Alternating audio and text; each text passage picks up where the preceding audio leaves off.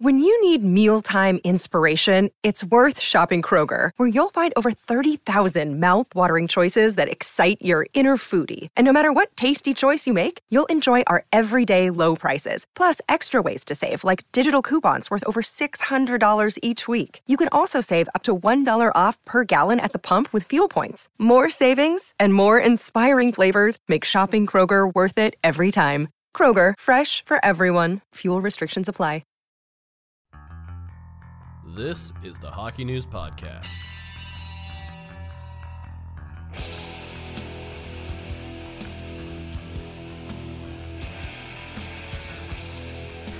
Welcome to the Hockey News Podcast, presented by BetMGM and McKenney Hockey. I'm Mike Stevens. Right next to me is Ryan Kennedy. Ryan, how you doing? Not bad. How's it going?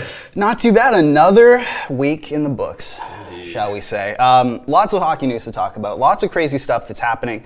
It seems like specifically this weekend, there were just a lot of storylines, a lot of narratives.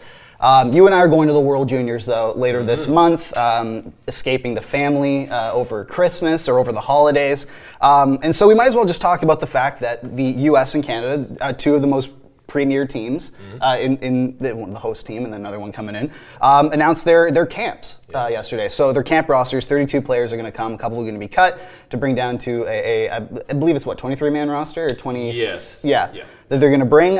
Some very interesting, I guess, additions and I guess sort of snubs on these rosters. Let's go through Canada first. What really stood out to you about their roster in terms of crazy additions and also some players who you were somewhat surprised not to see an invite? Yeah, so Canada, obviously always a very difficult decision because the talent pool is so big.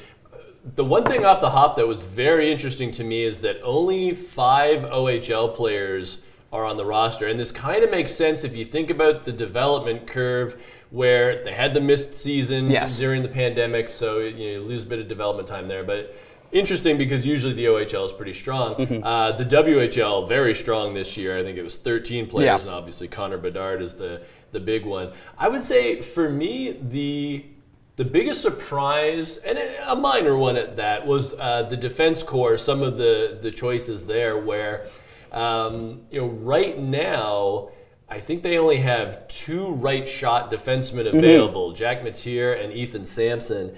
Ethan Sampson, a bit of a pleasant surprise for Prince George there. A big kid, sort of gives them a different look. But I was kind of surprised that Corson Ceulemans, the first rounder for Columbus, who's at the University of Wisconsin, did not make it. He was on the under-18 team a couple of years ago. He is a right shot. Yeah. And I will say, I'm fine with a team going mostly one hand. It had become a bit dogmatic in years past, where it's like, oh, you have to go lefty righty. But I know Canada in the past has had defense core that were pretty much all one-handed, and I know the Russians in the past have done the same, where like the whole team shot basically the same way and it didn't really matter. But I was a bit surprised we didn't see Ceulemans. Denton Mateychuk was another name that I thought could have been there. But having said that, they do have other options that are players in that mold. So not super surprising, but just sort of interesting. And then I will say, we are still waiting for players affiliated with NHL teams. Brant Clark with the Kings, he's a right shot. He's a puck mover, so he could slide in there. And infamous former snub too, right? He was also a former snub. Otherwise, not a lot of surprises up front for Canada. They're going to have a pretty deep lineup there, headlined by Bedard, Adam Fantilli there as well. Potentially Shane Wright coming in. Shane Wright, he's another one we're waiting on. But Logan Stankoven is going to be very important for them as a returning player up front. So interesting roster. It'll be fun to see how it shakes out. What about the Matthew Savoie snub there? Because that's somewhat interesting, right? It is, but at the same time, he's eligible next year as well. Okay. You could say the same thing for Connor Geekie. I wasn't super surprised just because Canada tends to go older, and when you already have Bedard and Fantilli who are like underagers, you're only going to bring so many of those young guys. And I think they want to, you want to be that older, stronger team. I think, a player like Caden Bankier, who's 6'3" and an 03 birthday, I'm not saying he's going to make the squad, but, he earned a camp roster invite. I think next year Savoie is going to be one of the key guys up front because, that's the thing with Canada. There's so much churn where a lot of the kids you're going to see on the team this year will be in the NHL next year, and you're going to replace them with a whole other cohort.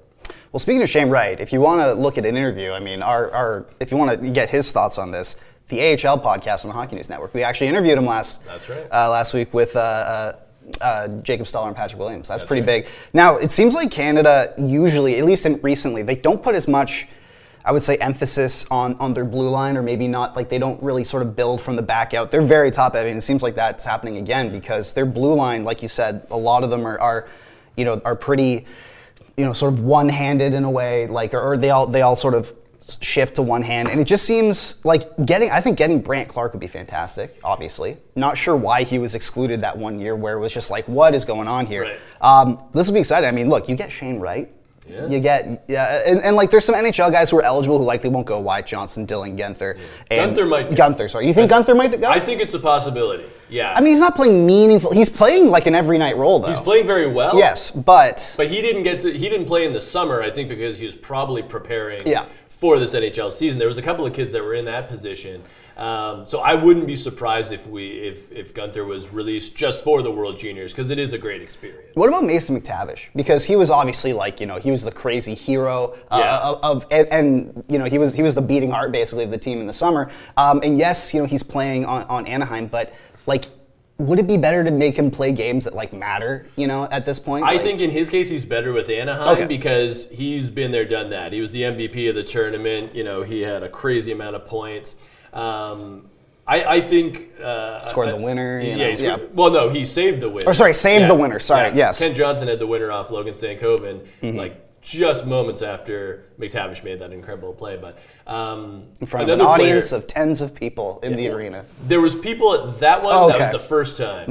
They even opened up the upper bowl. What? It was incredible. Crazy. But I think another key player will be Olin Zellweger returning on the blue line, another Anaheim. Yes. Prospect. He doesn't play for the Ducks yet. But he was excellent for them in Edmonton, and I would expect he'll take on an even bigger role. Man, Anaheim looking pretty good in terms of building up their talent. All right, let's go to the U.S., who announced their 32-player roster. It's been interesting. The USA Hockey, it always seems like they build for these international tournaments, and it goes, across the board, I think, at least in my opinion, whether it's the World Cup, whether it's the Olympics, whether it's the World Juniors, they build their roster based on not on the best collection of talent, but a hockey team. They want to have a first and second line, then they want to have a third and fourth line that do specific roles and all that. So we've seen some pretty, I would say, skilled players, productive players being left off because they wouldn't fill the sort of depth roles that you would think. Give me your thoughts on the camp roster for USA Hockey. Yeah, so I think the most interesting one, obviously, is the two biggest snubs were both OHL players, and actually both are with Sarnia now because Sasha Pastujov got traded from Guelph to Sarnia this year. He's an Anaheim pick, ironically enough. And then Ty Voigt, the leading scorer in the league, did not get a nod. He's a Toronto Maple Leafs pick. And I know there's going to be folks out there that are like, this is the old NCAA versus CHL thing. We saw that sort of in the past more with Team USA. I'll say the Pastujov one is stranger to me because he's an NTDP product that was on the team last year. So that's kind of interesting. With Voigt, he doesn't have a big track record with Team USA. I think he was at the Hlinka Gretzky, but he's not an NTDP guy. And, they do have a lot of scoring punch up front. So I can understand the justification. He's undersized. Yeah, leading scorer, you figure he should be there. You should give him an invite. But if you don't think he's going to make it, then I get it. Why invite him if you don't think he has a chance? Because, this offense is going to run through Logan Cooley, Jimmy Snuggerud, Rutger McGroarty to a lesser extent because he can play up and down a lineup. And as you mentioned, they have guys like Red Savage, the Detroit pick, who is just such a phenomenal bottom six center. He's incredible on faceoffs, particularly internationally. He's been so awesome there. Tyler Boucher is another sort of option, the Ottawa Senators pick, where he's a power forward. If you put him on a line with Rutger McGroarty, who's also pretty big, I mean, they'd be really nasty to play against. So maybe that's sort of a fun tandem that I'm not sure who the third guy is, but you certainly have the options there. So those were the two big snubs in my mind were Voigt and Pastujov. I think, otherwise, you look at that defense score, it's pretty much what we thought. Yeah. Obviously, Luke Hughes, Seamus Casey having a big year. Ryan Chesley could be that more shutdown guy because they have a lot of good puck movers. I was a little surprised Roman Schmidt didn't get an invite. Obviously, another OHLer. But again, I get it. Like if you don't think he has a place, then why invite him? He would bring them size, but they do have Chesley. Shai Buyam is another option. University of Denver, another Red Wings pick. Who he's big. He's not a big physical guy. He's more of a puck mover himself. Sean Barons will be back. Jack Peart. So lots of great puck moving back then. The big question, of course, with Team USA is, can they get goaltending? Yeah. Caden Mbarico, the most likely starter. I'll say it here on the podcast. All right. Carbon date this. This. Trey Augustine, who is the NTDP starter this year, along with Carson Musser. Trey Augustine up for the draft this year. He's been excellent for the NTDP. I wonder, now, nominally he's probably going to be the third stringer because he is the youngest of the goalies they're bringing. I could see him jumping in and maybe saving them. Because Caden Mbarico, I mean, he's played pretty well for Colorado College, but we've seen internationally before. He's a smaller goaltender. He's had his struggles, particularly, in medal round games. Trey Augustine, he's already played against college competition. From what I'm hearing, he's almost 6'2" at this point. I know he's been listed at less, but I'm hearing he's almost 6'2", and he's on a heater right now. So that's my hot take is maybe Trey Augustine saves Team USA. Wow. I mean, that's definitely because he's coming in as a third stringer. Like you think in camp. He might not even play. But who knows, man? Look, this would be if it works out. This would be quite the we need to get a banner for Ryan was right that falls down if that happens. Obviously, they're going to add a bunch of really intriguing 2023 NHL draft eligible forwards in Gavin Brindley, Ryan Leonard, Will Smith, and Charlie Stramel. Yes, that's a loaded list. And I will say, having seen the NTDP live a couple of weeks ago, like Charlie Stramel was on the team last year, didn't really play much, so it'll be interesting to see if he earns a spot back. But Ryan Leonard in particular is the kind of guy you could put on literally any line. He could be on your first line, he could be on your fourth line. Amazing motor, lots of talent, super competitive. Will Smith, a fantastic offensive player. He's been lights out for the NTDP as well. But banned from the Oscars for 10 years, though, unfortunately. I had to get that joke in. I'm sorry. Welcome to Earth. But for me, I could see Ryan Leonard forcing his way onto that roster because he is so versatile. Yeah, wow. All right, let's go to the NHL now, the I would say the best hockey league in the world, if you will. Yes. Over the weekend, Steven Stamkos got his, or I guess earlier in the weekend, but he was acknowledged on the weekend for his 1,000th NHL point. There was a time where it looked like Steven Stamkos' career might be in jeopardy due to crazy injuries. Yeah. He had that legendary, he was out for the entire bubble, came back in, I believe it was Game 5 or something of the Stanley Cup final against the Stars, played one shift, scored, couldn't go anymore, but that'll live down in history. Yeah. Incredible. 1,000 NHL games. The guy's just an incredible. He's got 1,000 points. Sorry, he's almost at 1,000 games. Over a point per game player. 1,001 points. 946 games played. He's 6 away from 500 goals. He's already passed 500 assists. There was a time as well where certain people were thinking, oh man, Stamkos is washed now. He's, or not even washed, he's like a power play specialist now. That he's sort of like a one-dimensional player. And you look at his defensive metrics and they're creeping up. They're still good. This guy, has the quietest 40-goal season ever last season. 42 goals, 106 points last year. No one's talking about it. I just thought that we could take a little bit to talk about Steven Stamkos. And does he? I know that everyone seems to love him. Like, if you bring up his name, you go, "Oh, Steven Stamkos, he rules." But does he get enough love? Because this is one of those Canadian sort of draft picks, at least in Canada, who was like, this is one of the next guys. He's a crazy. Crazy good player. He's one of these sort of he was on a pretty huge level of hype coming in. Yeah. And he seems like he's fulfilled everything. He has. I feel like Stamkos is underrated. Yeah. And in the next issue of the Hockey News, our World Junior preview, or actually it might have been in Prospects Unlimited, which we have back there. I wrote a column about how Stamkos and Tavares came up, one draft after another. Yes. And I remember even at that draft for Stamkos, people were already saying, "Oh, wait till next year though with John Tavares," which I found a little disrespectful. Very disrespectful, yeah. Now you look at his career: 2 Stanley Cups, 2 other appearances in the final, 2 Rocket Richard trophies, 2-time All-Star, and the real All-Star, not All-Star game, second-team All-Star. 2 second-team All-Stars, yeah. It's like, this guy's a Hall of Famer. Oh, absolutely. Oh, without a doubt. Absolutely. And, without a doubt. And he doesn't get that much love. And I think it's, part of it is because Tampa Bay has so many stars and they all have seemed to step up at different times where it's like, there was the year of Braden Point breaking through. Yes. And then there was the year of Nikita Kucherov. And when Victor Hedman established himself. Exactly. Victor Hedman, Vasilevsky, the crazy. Vasilevsky, right? So it's like you almost forget that Stamkos has been there the whole time. He's the beating heart.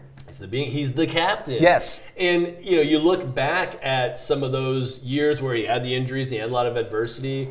It's interesting because he was this pure sniper, and then at one point, he totally flipped when he had St. Louis on his line, and he became the playmaker for St. Louis. And a very interesting situation where you had a center who was the goal scorer, but then he also played some wing. We've seen him do different things. And then, of course, last year in the Stanley Cup, I thought he was very good for them. Oh, yeah. Where you saw some snarl come out. You saw a guy who was just battle-tested and was going to do whatever he could to help his team win. Ultimately, they fell short to an incredible Avs team. But, yeah, it just seems like he's the superstar that was forgotten for some reason. And we're putting an end to it. I'm glad. We're putting an end to Stammer erasure here because he is a Hall of Famer.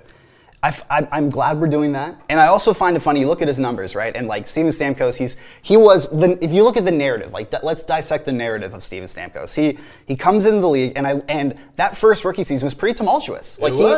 He was getting. I'm pretty sure he got healthy scratched a couple times. He was playing under Barry Melrose. Barry playing, and so you look at that season, you go, oh, what a disaster. He scored 23 goals. He's still, as a rookie, getting actively sort of suppressed by his coach, who then got fired. And then Rick Tocchet came in, and all that. But he still put up 23 goals and 23 assists, And that was a bad Lightning team, by the way. That was not a good Lightning team. And then you look at these, and the narrative coming into, I would even say last season, was Stamkos, and yes, he had won the Cups, but Stamkos was he was one of the greatest snipers, superstars of sort of that early to mid sort of 2010s, I guess sort of all of the 2010s. But then he's fighting to reclaim himself. He's fighting, is he going to take a step back but still be productive? He set his career high in points by a wide margin last year. Totally was. Not just that, but there are a lot of times, and you bring up St. Louis coming in for the first. I think it is. I'm looking at it here.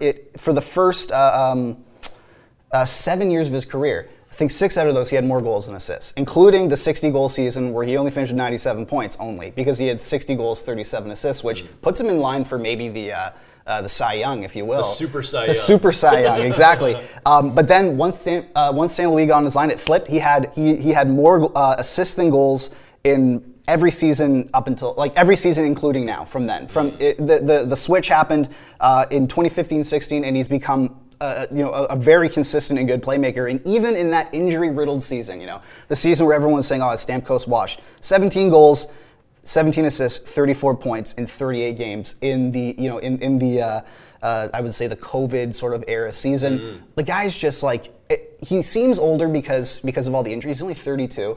Yeah. I mean, we still have I would say we still have 3-4 years of Steven Stamkos either. He's at his prime right now. Which is wild. Which is nuts, considering the toll that injuries have done on his body. Yeah. and just like the longevity and everything that he's accomplished before, I'd say we have like 3-4 years left of prime Stamkos. That's fair. So enjoy it. Exactly. And I think with him on the roster, like Tampa's always going to be competitive. Yeah, and you know what? I was thinking about this morning. The only thing he doesn't have, because he won World Junior Gold, World Cup Gold, did he win World Championship? I'd have to look that up. I think so, but no Olympics. No Olympics, but Olympics in a couple of years. Maybe he's on that roster. I know he'll be older, but maybe he's like a veteran guy where it's like, let's get Stammer into the Triple Gold Club. That would be great. Yeah. He got robbed of that gold. Exactly. By a wayward goalpost, if you will. And he almost came back to play on that team. If you remember, right. like the guy's also Wolverine too, because Yeah. he shattered his freaking femur basically during a game, like early in the season, and almost like healed it completely to the point where he could play on the Olympic team come February. Remarkable stuff, crazy. Speaking of a team that beat Tampa though last year is the Colorado Avalanche, which in my opinion, and this is, I know it was my first Cup final covering it, but that was one of the most dominant playoff runs I have ever watched and covered. That Colorado Avalanche team was so deep from the top of their lineup all the way down to even their scratches were good, like crazy stuff. And it just goes to show the depth that they have, that they're able to withstand 11 crazy key injuries now to their roster. I want to do a little juxtaposition here for you, because this really goes to show. So last night Nathan MacKinnon exited the game in the first period. Yeah. I can't remember who they were playing, but Philly. Okay, against Philly, which brings their injury toll to 11 sort of either quasi or regular players that are out of the lineup. We don't know how long he's going to be out, but he is going to miss time. That's what Jared Bednar said. So when the Avs top six is healthy, they have McKinnon in between Lehkonen and Shushkin, and then Evan Rodriguez in between Landeskog and Mikko Rantanen. Great top six, I'd say. And you can even supplement, JT Compher up where Rodriguez is, or even Alex Newhook. You never know. Crazy stuff. Right now, after all of these injuries, you want to know what their top six is? Hit me. It is Alex Newhook in the middle on the first line, with Andrew Cogliano. And I believe it's Drew O'Connor? Logan O'Connor. Yeah. There you go. Don't even know. And the second line is JT Compher, like I was saying, with Rantanen, the one star guy up front that they've managed to keep healthy, and Charles Hudon. Wow. That is the Colorado Avalanche's top six. And if you look at their numbers now, I mean, look, they're struggling. Like the Colorado Avalanche. They are fourth in the Central Division. They have 27 points. They're six behind Dallas for the division lead, behind teams like Winnipeg. Should we be worried? Because this is like an unprecedented amount of injuries to key players too. Yeah, I'm a little worried. I mean, on the positive side of things, this is a Stanley Cup winning team with a lot of veterans where they can say, okay, guys, we need to buckle down. We just need to keep things going until the guys get back.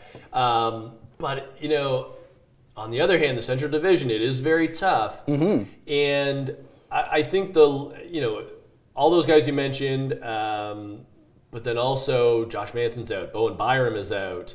Like, the defense corps is, they can handle it because they got Cale Makar and, Samuel Girard, who they didn't have. Devin Taves, all that, Yeah. This is an opportunity for players like Alex Newhook to really step up and say, I can be a top six guy. And even, you look at the bottom of the lineup, like somebody like Anton Bleed, who came up in the Boston Bruins system. This is an opportunity for him to try to push for some games and show that he can be a contributor in the bottom six.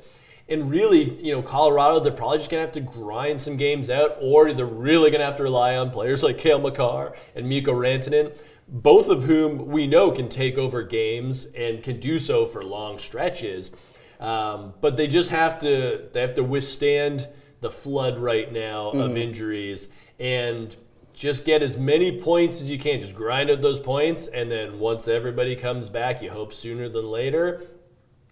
At this point, all you have to do is get into the playoffs. Yes. Like, you are essentially the LA Kings when they were winning cups, where it's like, just get in, whatever. Everyone gets healthy. We don't need home ice advantage. Yeah. We just need to be there. So that's the sort of silver lining here, is like, fourth place is good enough. But you got to make sure you get that fourth place, because if you fall just a little bit, then it's like, and that's a way like that.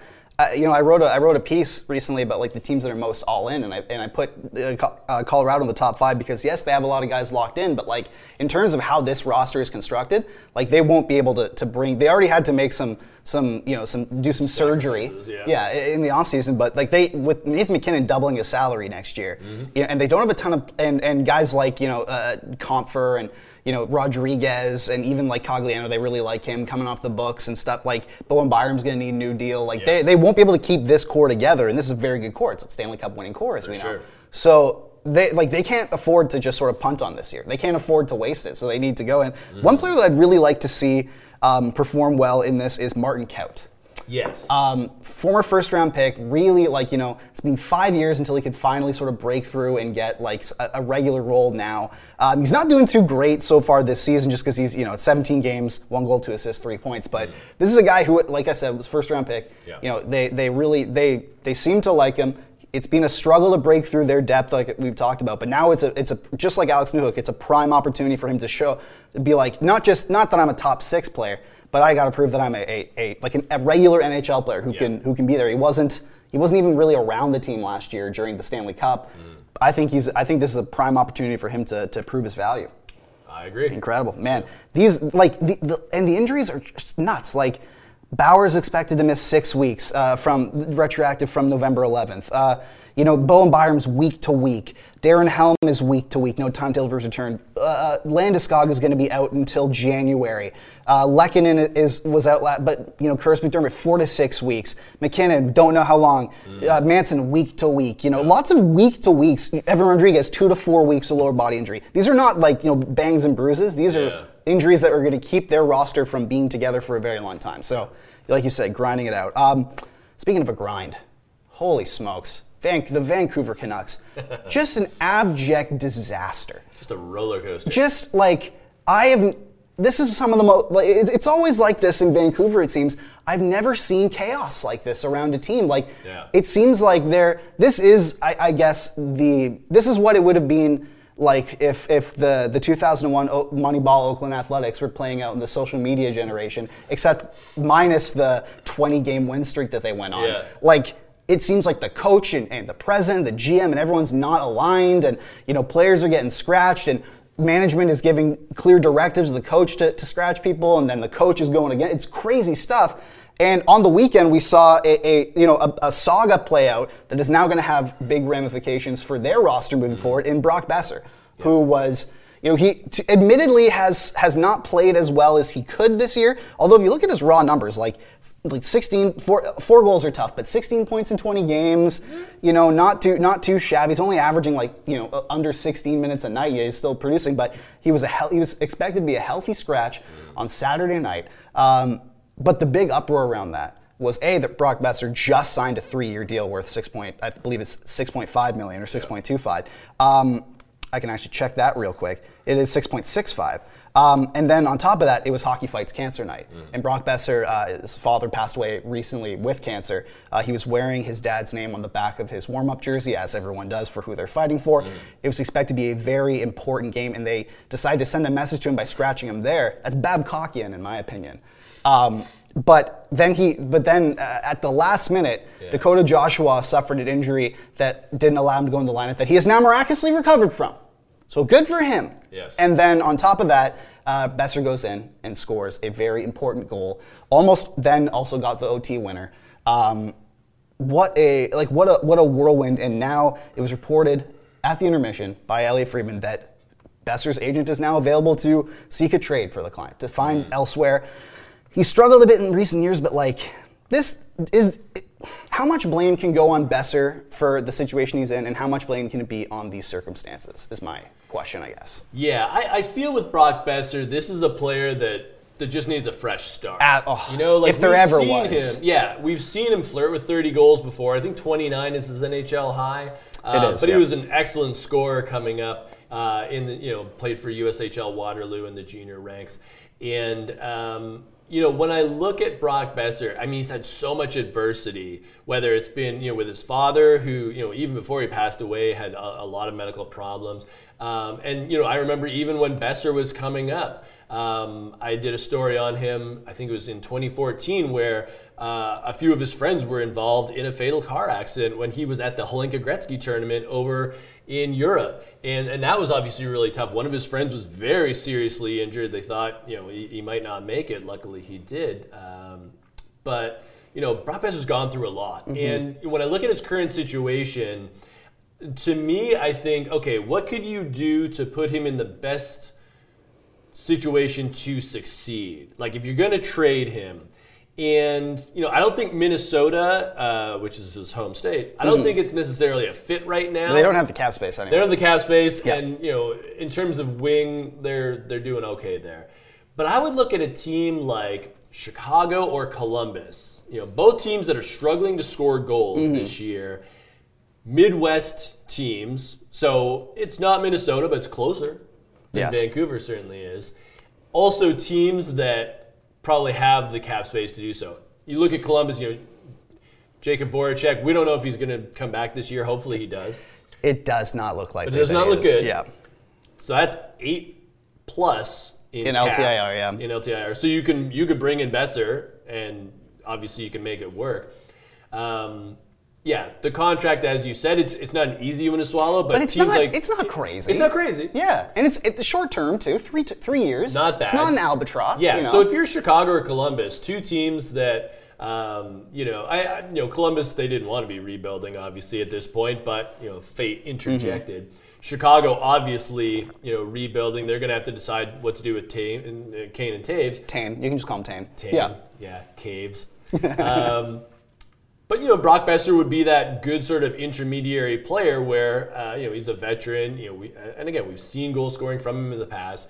Maybe he helps all those young Blackhawk players that are going to be coming up in the next couple of years. Maybe he helps them figure things out, and in the meantime takes pressure off them because he can play on your top line. He can play on your number one power play unit and help out there.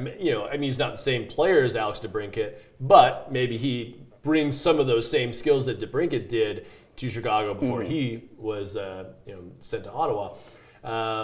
So those are two teams that I look at that say, you know what, that could work out the best for all involved. Well, you speak of that. I'm looking at Pittsburgh Penguins. You speak of Alex DeBrincat, for example. I'm looking at the Ottawa Senators, and that now. Normally, I would say they need to put all their chips in on a D. And the fact that Jacob Chychrun has come back and performed incredible since then, like he hasn't taken a single step back, it seems, despite undergoing, having every part of his body operated on in the last 24 months. That should be their number one focus. But this is a team, like the Ottawa Senators are barely struggling, or they're struggling to score 3 goals, an average of 3 goals a game. It's tough. Boeser, the Sens, they have $3.9 million in cap space. You find a way to finagle some things, whether it's by sending Zaitsev down to bury a little bit of that, and then, maybe shipping some people out or waiving or doing some stuff there. I think Boeser would be a good fit just to add some goal-scoring punch there. Potentially, he's surrounded by a bunch of other. Look, as much as it's tough in Ottawa right now in terms of success, we established last episode by talking about Brady Tkachuk, the fact that there seems to be a good culture there. There seems to be. They're building something very positive. People seem to be happy in Ottawa. Most people. Yeah. And I've never seen worse vibes coming from a hockey team than this year's Vancouver Canucks. Right. And so maybe that could be great. Another one, and they have very little cap space to make it work, would be the Penguins. I think would be a great. But they'd have to trade. They'd have to gut their draft capital again, maybe. They have $72,000 in cap space right now, so they'd have to do some wiggle room there. Yeah. I think Ottawa would be a prime landing spot. I think that would give them a really good player that they can, he's cost controlled moving forward. Like he's going to be 6.65 for the next 2 years after this one. I think that would be very good. But we'll see. But the things just keep getting worse in Vancouver. And that Thatcher Demko, he's gone for a while. They now have Spencer Martin tending goal there. It's pretty difficult. And Colin Delia, who's on an emergency loan. What do they do in net? And is it worth salvaging at this point, or not just running with it? Because I don't think they're under the illusion that they're going to make the playoffs this year. No, for sure. And it's funny. It's I went to bed last night. They were losing 4-0 to Montreal. Man. The sky was falling. I woke up. They had won 7-6. And the tweets were even funnier from everybody covering the game. My favorite was, and I know it's probably right in in hindsight, but like in the middle of the game, I think a Habs writer was like, man, it'd be tough for the Vancouver Canucks to not look across the aisle and see the Canadians, and not be jealous of what they're building, and then they blow a 4-0 lead. Like, exactly. It's crazy. They are who we thought they were, the Montreal Canadiens. And we let them off the hook. Yeah. Yep. So, you know what? I would actually not do much, because you don't want to trade assets at this point, especially because Thatcher Demko is your guy. I know he struggled this year, but I mean, everything surrounding that team says that you don't put it all squarely on Demko. Martin and D'Elia, I mean, they'll be okay. I guess the only thing I would like to see is, because to me this is kind of a lost season for them. You got Artur Silovs in the minors. Give him a start or two. Let's see what he can do. He had the exact same save percentage as D'Elia with Abbotsford, .884. Not a great save percentage. However, are you using this as a selling point, Ryan? What I'm saying is, if Colin D'Elia can get you a win, because I think he came in. He did, yeah. Yeah. So if he can, help you come back against the Habs, Anything why not can Artur? happen. And Artur Silovs could probably do the same. He had actually had twice as many starts as D'Elia in Abbotsford, and basically the same save percentage. I think he had a slightly better goals against average. But it's like, just see what the kid's got. This would have been a great opportunity if they didn't trade him at that point. This would have been a great opportunity to see what Michael DiPietro could have done. I was thinking that too. Yes. I was thinking this when I go down. I'm like, he was buried on the depth chart. Seems like a wasted asset. Man, this would have been a good opportunity to be like, hey man, let's see what you can do. And then who knows? Maybe we got another asset in the fold. But they traded him for Jack Studnicka, who's like kind of a roster tweener. Yeah. That just is kind of indicative of what seems like the luck, and also as sort of like the short-sighted moves that Vancouver has made. Yeah. Not great stuff there. Speaking of goaltenders, though, so our last NHL topic of the day is Jordan Binnington. Yes. Who has lost his mind this season, it seems. He's always had that. He's always had that sort of mentality of the guy who at the bar is like, he's always want to fight someone, but it's like he always needs his friends to hold him back. He's always like, oh, if only I could get to you, man. But my friends are holding me back. Yeah. Like, just you just wait, man. One of these days. You're lucky, bro. You're lucky, man. You're lucky my boys are here, dog. Yeah. Or else it'd be tough. Yeah.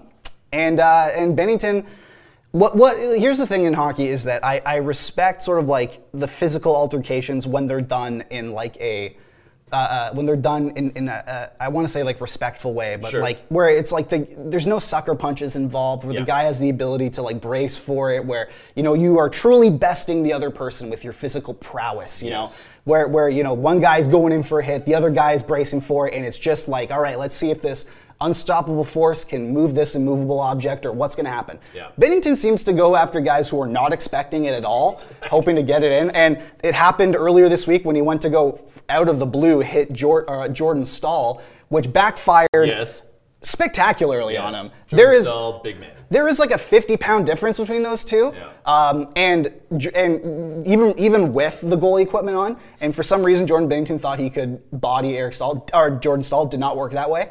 And then over the weekend, on Saturday, Jason Zucker is running, is doing one of those quick carves around the net. Jordan Binnington seems like he's going to go out to play it, and just punches him in the face. Smacked him. Just punches him right in the face. Yeah. And going at full speed, and it was almost like one of those plays where everyone in the arena didn't really believe it happened in the seconds after, because they're like, there's no way he would do something like that. Yeah. And yet he did.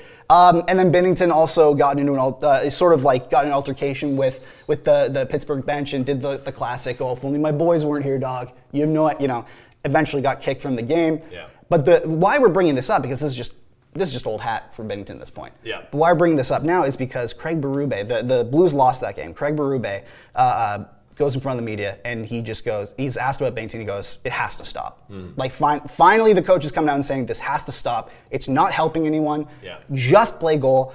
And that's something that Jordan Binnington has struggled with mightily lately. He has an .889 save percentage after they handed the net back to him from Ville Husso. He had the net early. He's responsible for Ville Husso's NHL career. He earned Ville Husso $4.5 million because he lost the net again last year with the .901 save percentage, and Husso came in and saved the season.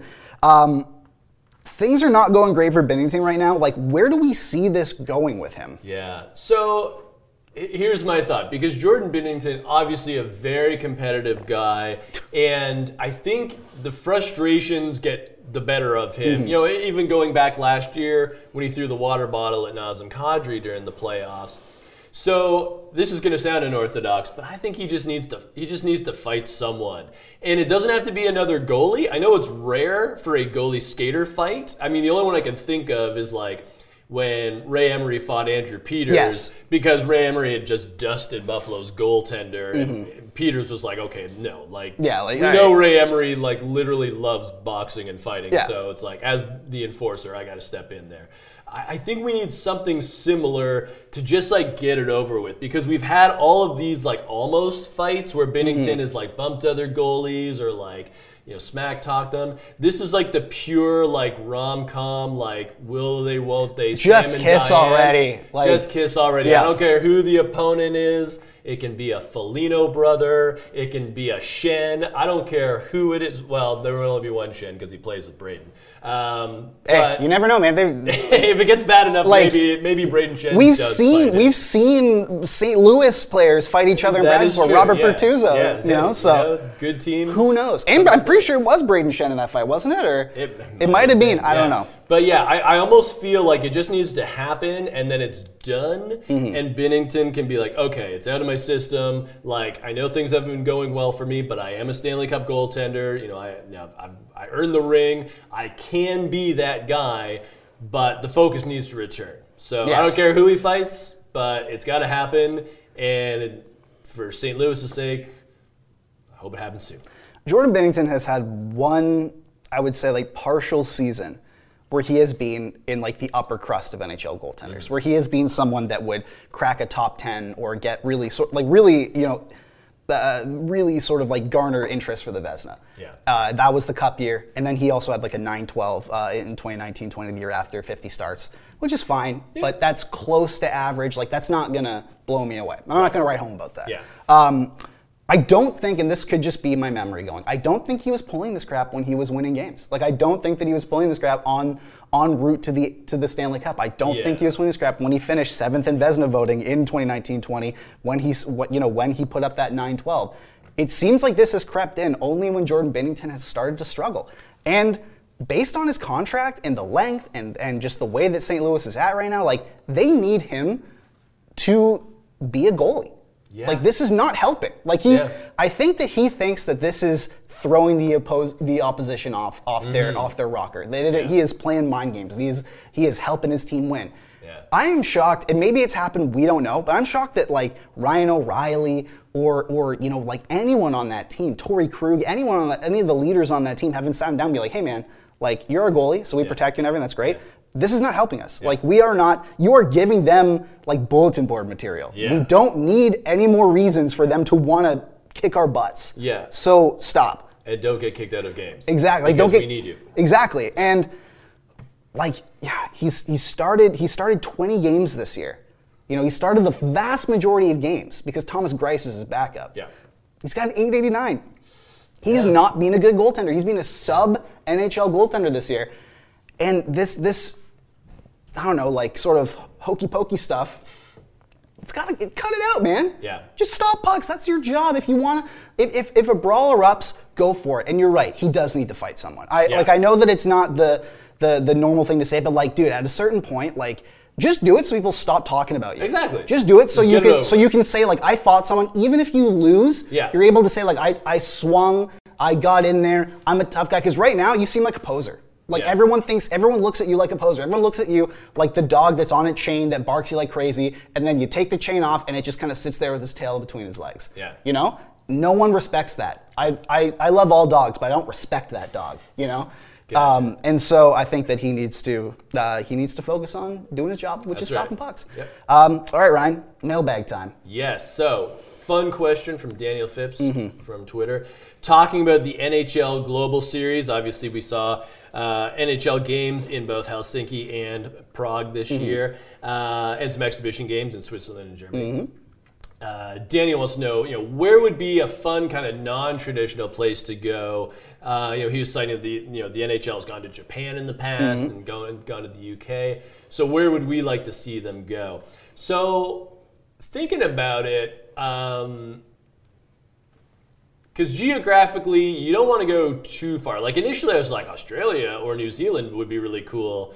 That would for be the cool. players, and there are professional hockey leagues there. Although I went to New Zealand years ago, and when I told them I worked for the Hockey News, they were like, "Ice hockey?" I was like, "Yes, not field hockey, ice hockey." But I would like to see Mexico. Oh yeah, It's not far. I think that's going to happen. I think that's it's legit. going to. Austin Matthews still has family in Mexico, so you got a great tie-in with one of the marquee stars in the league. On a marquee team.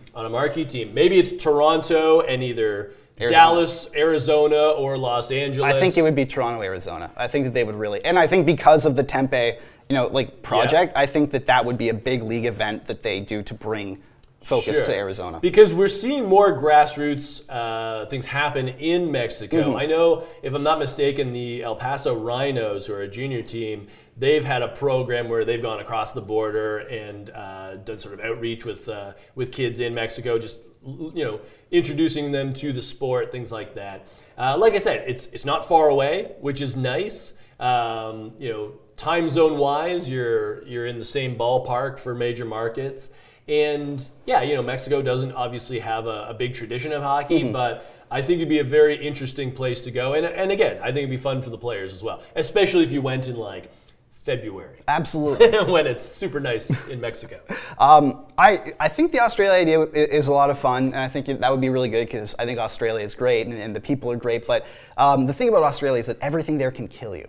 True. And I don't trust NHLers to not try and hug a koala bear or try and capture a scorpion just to see it because it looks cool. Spider? Exactly. Yes. I don't try and be like, no, I can fight this snake. Like that kind of thing. I don't trust them. So do that. I think Korea would be a great one. I was thinking that too. Because Korea is just a media empire there. They built their own. It's how in North America, you're big K-pop, for example. If you and K-pop people, I love all of you. Please don't I love you guys.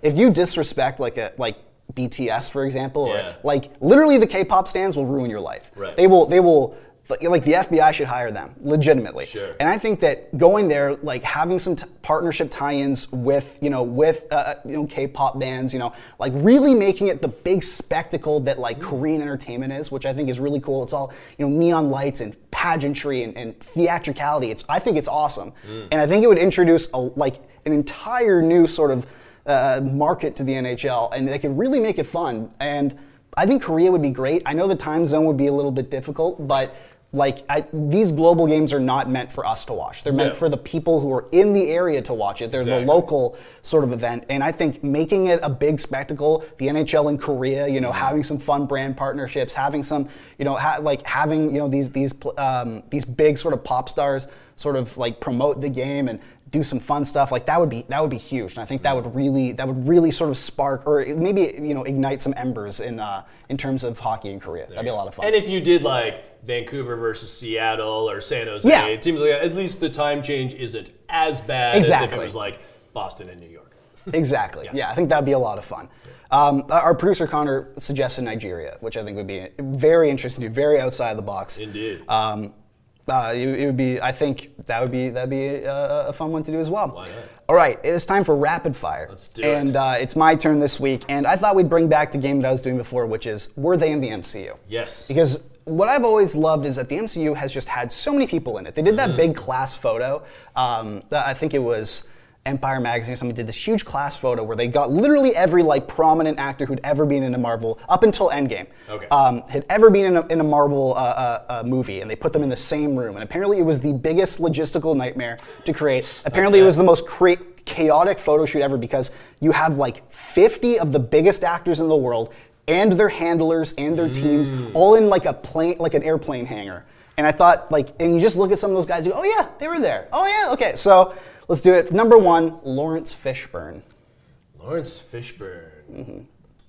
Morpheus himself. Yeah, I'm going to say yes. I feel like I remember him having a small role, though I can't remember specifically the movie. Yeah, so you'll get 2 points if you can name the movie. I'll put there. I want to say that he was in the first scene of Black Panther, but I might be wrong about that. That is incorrect. He was in the MCU. Yeah. But he played a supporting role in Ant-Man and the Wasp. Yes. But so look, you got one of the 2 points There you there. go. So there you go. Another one is Seth Green. Seth Green. You know who Seth Green is, right? Yeah. Yeah. I can't picture Seth Green. I think of Austin Powers, obviously. I'm gonna say no on Seth Green. He was. He and this was really unfair for you. Okay. Because he voiced Howard the Duck in the post-credit scene of Guardians of the Galaxy. Right. And they also kind of not a speaking role, but he does show up in the background of the Endgame fight at the end, so that's good. Gotcha. Okay. Timothy Chalamet. I'm gonna go a hard no on that because I feel he's been too busy with like Dune and all that stuff. So I'm gonna go no on Chalamet. No, you're right. Yeah. Okay. So you got Timothy. Yeah, you got that. Now, I believe you'll actually get this one because I'm pretty sure he's in the show that you keep telling me to watch. Okay. Righteous Gemstones. Righteous Gemstones? Yeah. Walton Goggins. Walton Goggins. Oh, that's a great one. Good old Wally Goggins. Yeah. In the MCU. You know what? I'm gonna say yes on that because everybody loves Walt Goggins. So I'm sure I can kind of picture it, but again, I can't remember the movie. I'm gonna say yes on Goggins. Yeah, yes, he was. He was also an Ant-Man and the Wasp. A lot of good deep cuts in there. I think. All right, another one is Kat Dennings. You know who that is, right? Definitely, because she was in the early Thor movies. She was, yeah, and WandaVision as well. That's good, yeah.